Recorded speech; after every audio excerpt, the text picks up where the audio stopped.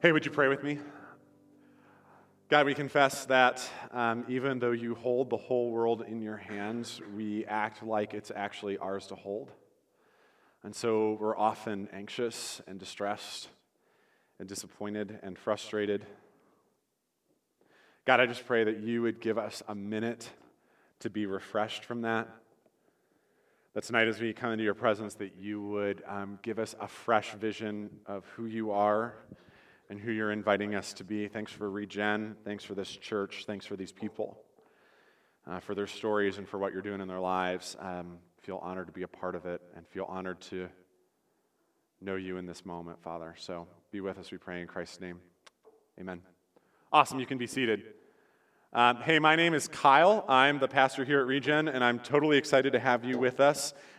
We are finishing a sermon series tonight and starting a new one next week, which I'm totally excited about, so stay tuned. But before we dive into that, I just wanted to take a few minutes and just take care of some business and some of the stuff that's going on in the life of our church. At Regen, we're super passionate about having guests, and so if you're a guest with us tonight, we're so happy to have you. On your way out, please don't forget to grab a mug, which is our gift for just being here. You're loved, and we want to help you wake up in the morning, and so that's what you can do with that, and we appreciate it. Also, at Regen, we're really passionate about being generous. We're really passionate about serving our community in tangible ways. And so typically we have one project a month. We do one thing, we say, every month that helps people in our community know Jesus. And so the one thing that we're doing this month is something called Operation Christmas Child. Very few of our one things are so globally focused, but this is the one that we make sure is globally focused every year, that a way that we can point people to Jesus. And so if you don't know what Operation Christmas Child is, or if you do and want a reminder, take a look at this video. So every Christmas time, about 45 million of these boxes go around the globe, and inside are things like socks and school supplies and some toys, and kids in Africa and the Middle East and in Asia and in Europe and in South America, all over the world, get one, and then through that, they're given a chance to know Jesus. And so if you are interested in packing a shoebox, we have pre-made ones. If you go to Operation Christmas Child's website, it'll tell you what to pack, what not to pack, how to do all of that. And so take one of these with you and bring them back. Your program says December 22nd, which will be, unfortunately, a little too late. So actually, please bring it back November 22nd, and we'll get it to you.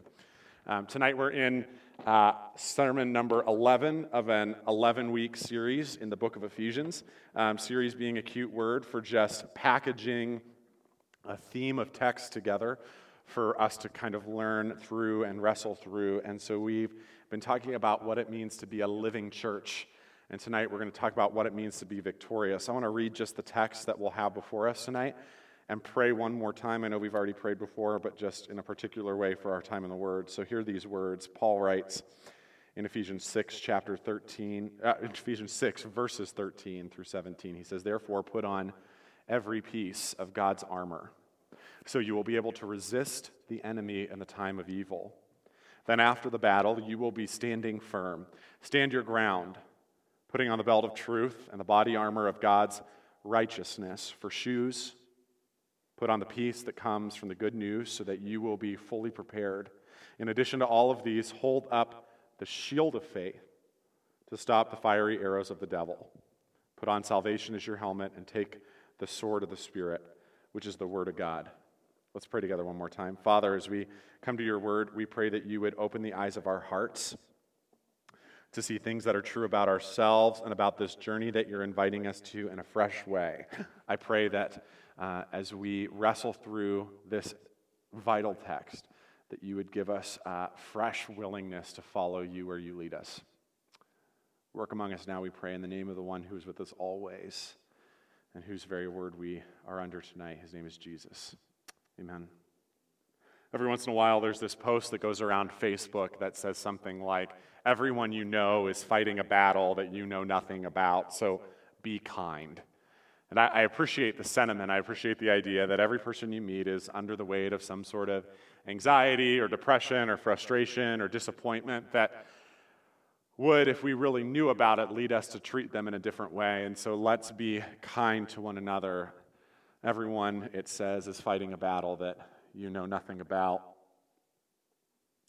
But as we turn to Ephesians 6, Paul points us to a battle that is far more real and frankly far more cosmic than what this little Facebook post has to say. When Paul turns to Ephesians 6, the close of this letter, on what it means to be a living, loving church, Paul turns to the subject of what Christians call spiritual warfare, quote unquote. The reality that Paul says that we do not fight against flesh and blood, but against unseen powers and rulers and authorities in a realm that, while we cannot see it, is equally real. Paul echoes in this text something Peter says in 1 Peter 5, which is that our enemy, the devil, prowls around like a lion, seeking someone to devour. Last week, if you were here, we unpacked the realities of what this battle means, that all of us at any given moment are opposed by an enemy who is real, opposed by an enemy who, Jesus says, only desires to steal, kill, and destroy. And yet, in the tremendous irony of the gospel and the way that Jesus has victory, Colossians 2:13-15, which is on the screen, says, "You were dead in your sins because of your sinful nature, was not yet cut away. Then God made you alive with Christ, for he forgave all our sins. He canceled the record of charges against us and took it away by nailing it to the cross. In this way," Paul writes, "he disarmed the spiritual rulers and authorities. He shamed them publicly by the victory over them on the cross." The gospel of Jesus tells us that we, the living church, are victorious over the forces of the devil, over the forces of darkness, over these things that are real and true, and frankly, that on some level ought to be feared. The gospel of Jesus tells us that even though Satan makes it his goal to deceive us, makes it his goal to shame us, makes it his goal to tempt us to sin, we have victory over it because Christ has disarmed the enemy and his forces in the gospel. Paul says that we are victorious. This is often a term that I don't love too much, this idea that I am victorious in Christ, because I think it often gets co-opted by our American dreamism and says that because I'm victorious, I can have a new car and I'm going to have a lot of money and all of these things, and yet the picture painted in the scriptures for what victory is and isn't is so different. And so Paul, in his words in Ephesians 6, tells us that victory over the enemy is found, as he says in verse 13, by putting on every piece of God's armor so that we will be able to resist the enemy. The funny thing about resisting is that it means that we stand still. The summary teaching of Scripture on matters of spiritual warfare is that we do not move, that we don't go anywhere, that we resist. So that when we are tempted, we do not run away, that when we face the enemy, we do not cower back in fear, but neither do we lean forward out of curiosity, neither do we get closer just to take a look. The way that we have victory, this is a little mind-blowing, is not by charging into battle. The way that we have victory isn't running away and letting Jesus, our big brother on the block, beat the snot out of the other guy. The way that we have victory, Paul says, is by standing still. And as we stand still, Paul instructs us to equip every piece of God's armor. I've been in the church a lot, and so I've heard this text preached to me a lot. And the so what of this text, and almost every sermon I've heard is, so go home tomorrow and put on God's armor. Church, Regeneration, go home tomorrow and put on God's armor. I've always struggled with this because it's invisible. And I don't have God's own armor in the top drawer of my dresser. I can't buy it on Amazon or wait. Maybe I can. It can be yours for $34.99 plus shipping. What annoys me is this idea of how do I put on God's armor? I mean, do I pray? I wake up in the morning and mentally picture myself putting on these things? I think that kind of so what distracts us from what Paul is trying to get at, because we put on the armor of God every time we live out the teachings that Paul has addressed in these chapters. Every time that we live into the vision that Paul makes clear for us in Ephesians chapter 6, we're putting on the armor. Because you see, Paul is wrapping up the letter, which 5 minutes into my sermon, some of you may wish I was already doing. But Paul is wrapping up the letter. And so he wants to make sure that we're pulling all of these themes that have come into the letter all the way back together into one nice package. We put on the armor when we do what Paul says to do in this letter. We put on the armor and we do what God says to do in this letter. Here's what I mean. Paul says to put on the belt of truth. There you can see a picture of what Paul is saying: a helmet of salvation, a breastplate of righteousness, the belt of truth, the shield of faith, the sword of the Spirit, the shoes of peace. Sometimes when we think of the armor of God, we think of like a knight from the medieval era. But really, when Paul is writing this, he's writing during the height of the Roman Empire. He's thinking of Roman centurions. And so Paul says, put on the belt of truth, which really referred to that whole thing that kind of covered all of their thighs. And when you hear the word truth, it's actually a word that Paul has used over and over again in Ephesians.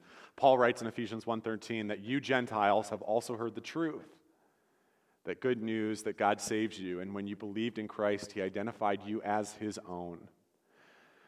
We put on the belt of truth every time that we live into the reality that God has identified me as his own, that God has identified you as his own. The belt of truth protects us from the enemy's attempts at deceit and temptation and accusation, because every time he comes to us and tells us how bad we are, every time he tells us why it would be more expedient or enjoyable to sin, we're reminded that no, that in truth I am adopted, that I am loved, that I am chosen, that in every way in Christ, that Christ is praised, I am praised, that in every way he is treasured, I am treasured, in every way that he is loved, I am loved. When I put on the belt of truth, I am reminded of our very first sermon out of the gate, that I have a new identity. Paul says to put on the breastplate of righteousness, this piece of armor that would really cover the majority of their chest. Righteousness here refers to an ethical quality, the way that you and I behave. And every time that we act out Paul's teaching in Ephesians 5, verse 1, be therefore imitators of God as dearly beloved children, when we act righteously as our Father is righteous, what is there for the enemy to do to us? If I'm living fully into the vision that Jesus has for me, there's no temptation that is really going to seem that desirable. And even if it is, I know how to say no. There's nothing that he can accuse me for, no way that he can lie to me. When I'm being an imitator of God, I'm shielded in that way from the enemy's lies. Paul says to put on shoes of peace. I call them the shoes of the gospel's readiness.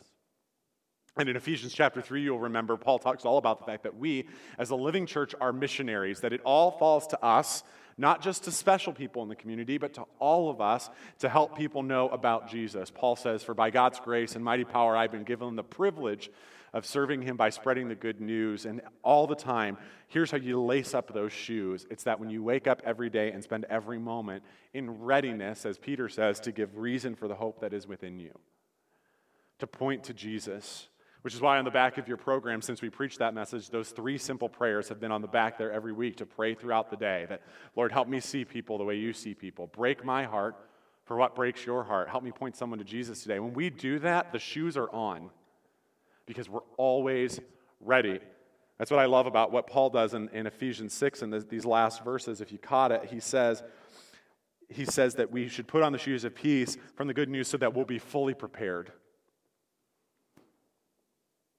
And then Paul says to put on the helmet of salvation. Paul reminds us in Ephesians chapter 2 that salvation is not a reward for the good things that we've done, but it's a gift.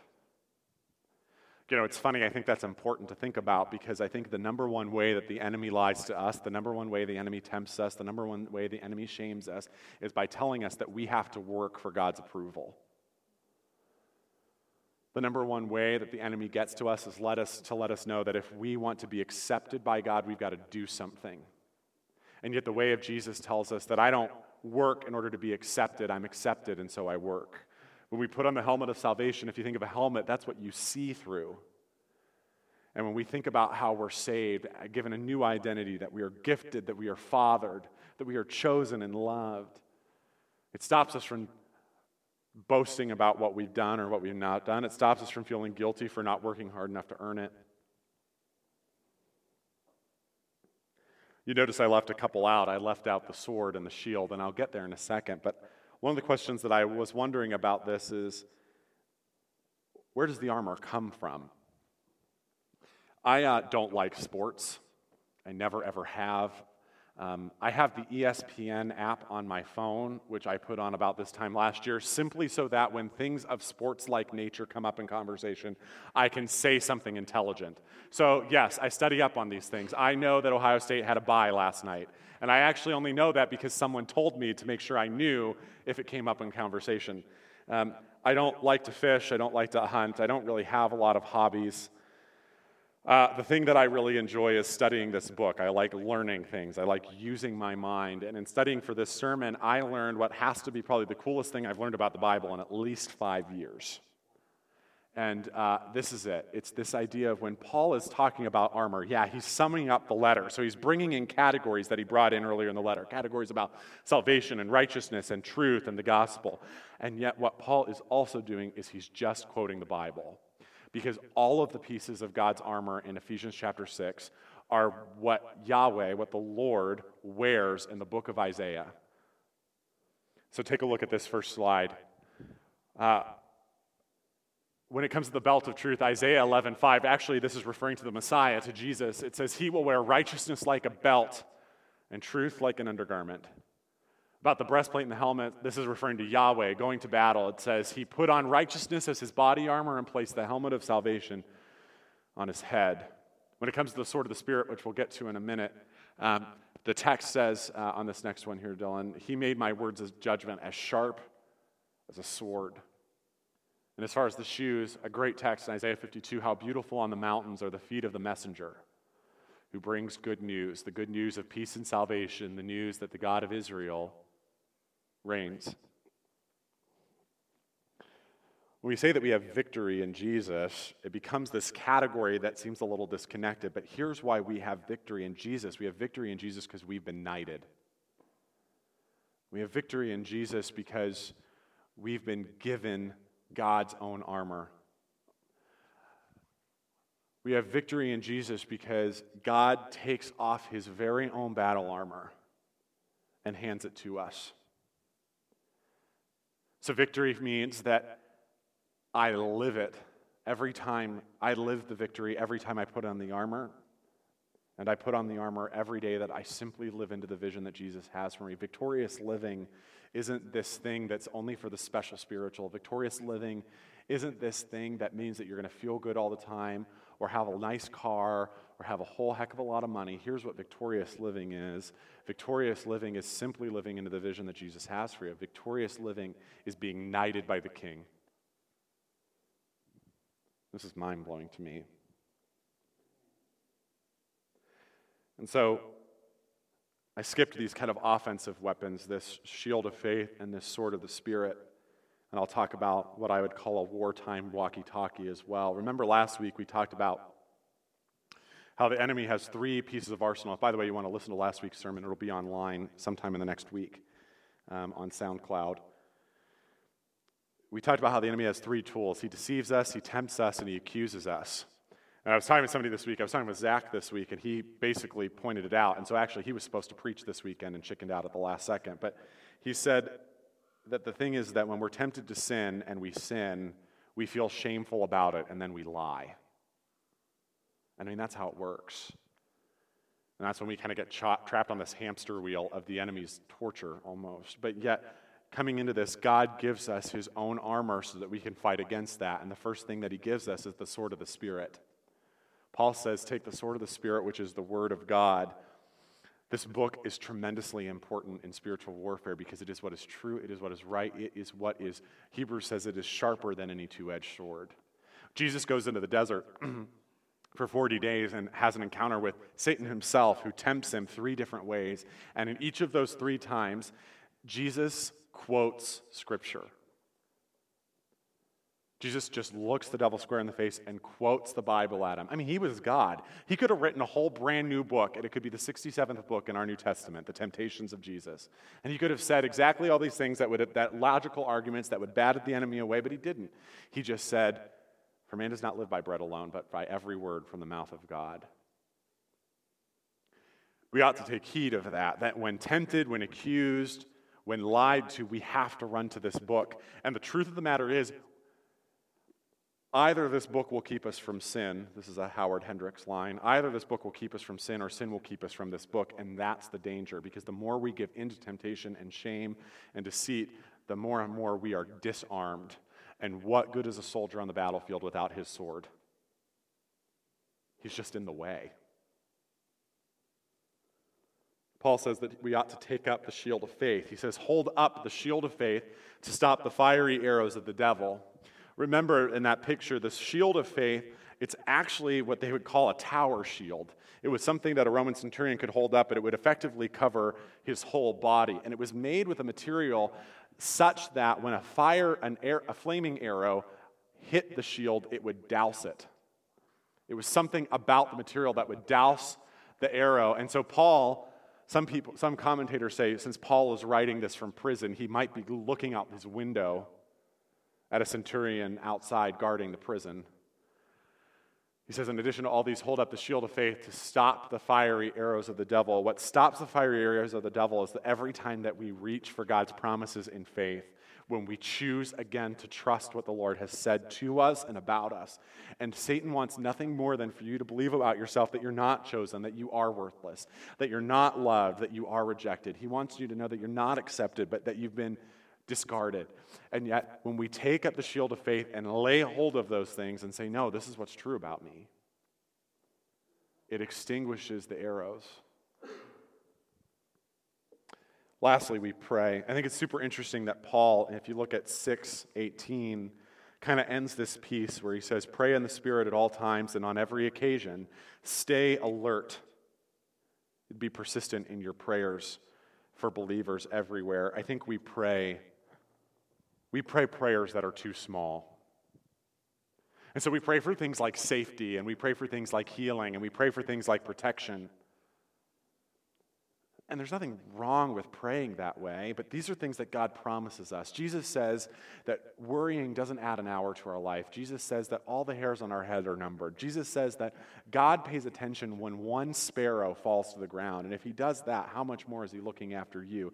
I mean, if God is aware when a sparrow falls to the ground, if God knows how many hairs are on my head, I don't really need to worry about traveling safely, because either I'm going to be safe or not.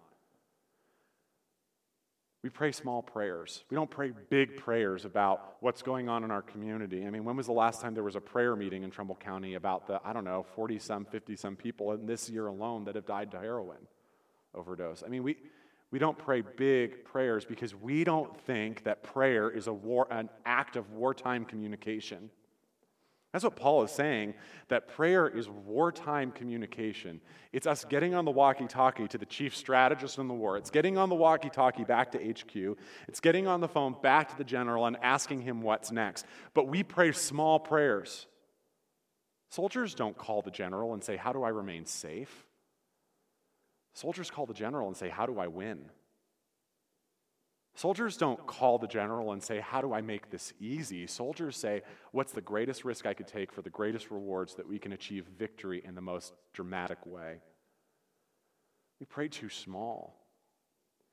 What we fail to believe is that by the Spirit's power, there is this kind of electrical current running all over the world, and prayer is how we plug into it. Prayer was the original 4G. And yet we pray small things. Paul says it's wartime communication. He says, stay alert. You know, when you're going to stand in a battle, when you're going to be firm, you better be alert. And do you notice that Paul tells us not to pray for ourselves? Be persistent in your prayers for all believers everywhere, which I guess we count. But the theory of the New Testament is that no church prays for itself because we're praying for another church, so we're just going to trust another church is praying for us.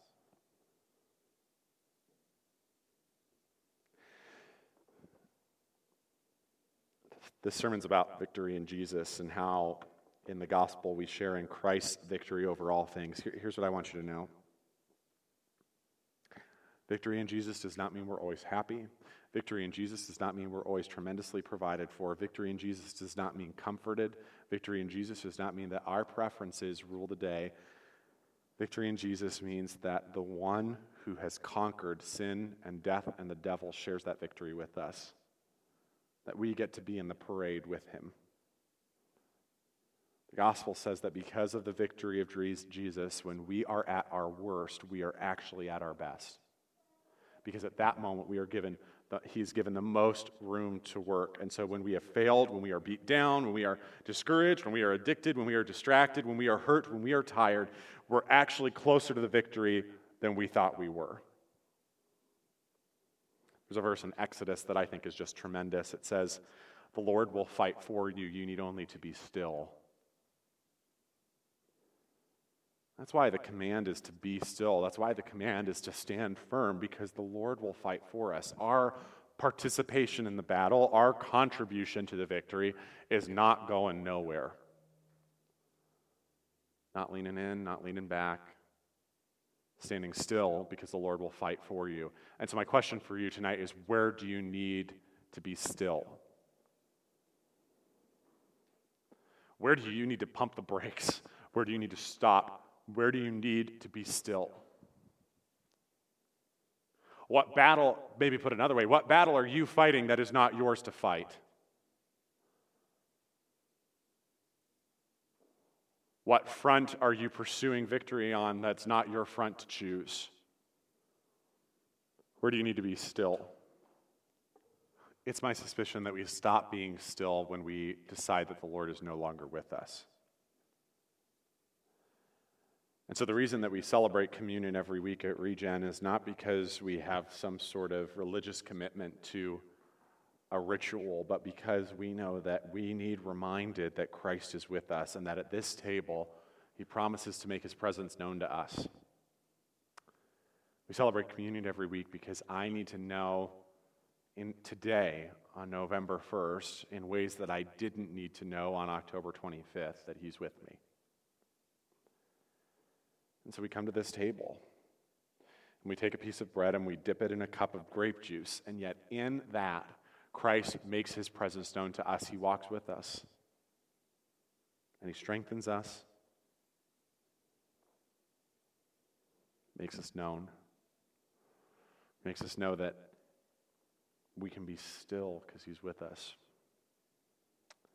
And so the band's going to come up and they're going to lead us in a song, and as they do, whenever you're ready, you can respond to God. And we typically offer two ways for you to do that. And the one is, you just come, you take a piece of bread, you dip it in the cup. The $20 word for this being intinction, so you can say you learned something tonight. But then also, if you happen to be giving tonight, a lot of what we do at Regen, ministry requires money. It's the most annoying fact of my life. And so if your heart's aligning with God's heart for this community, you can use the offering envelope inside of your program and drop it in that basket. But first, let me pray. Heavenly Father, we confess that we don't always remember that You're with us, and that it's out of that forgetfulness that we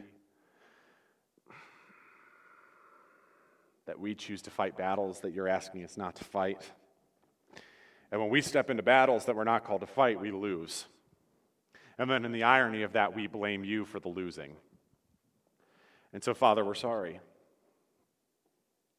We pray, God, that You would refresh our strength and our resolve to stand still. That in the eating of this bread and the drinking of this cup, after a fashion, You would strengthen us to be still. Pour out Your Spirit on these gifts of bread and cup, that they might become to us the body and blood of Christ, that we might become the living, loving church, redeemed by His blood. We pray this in the name of the one who's with us always. His name is Jesus. Amen. The table is open. Taste and see that the Lord is good.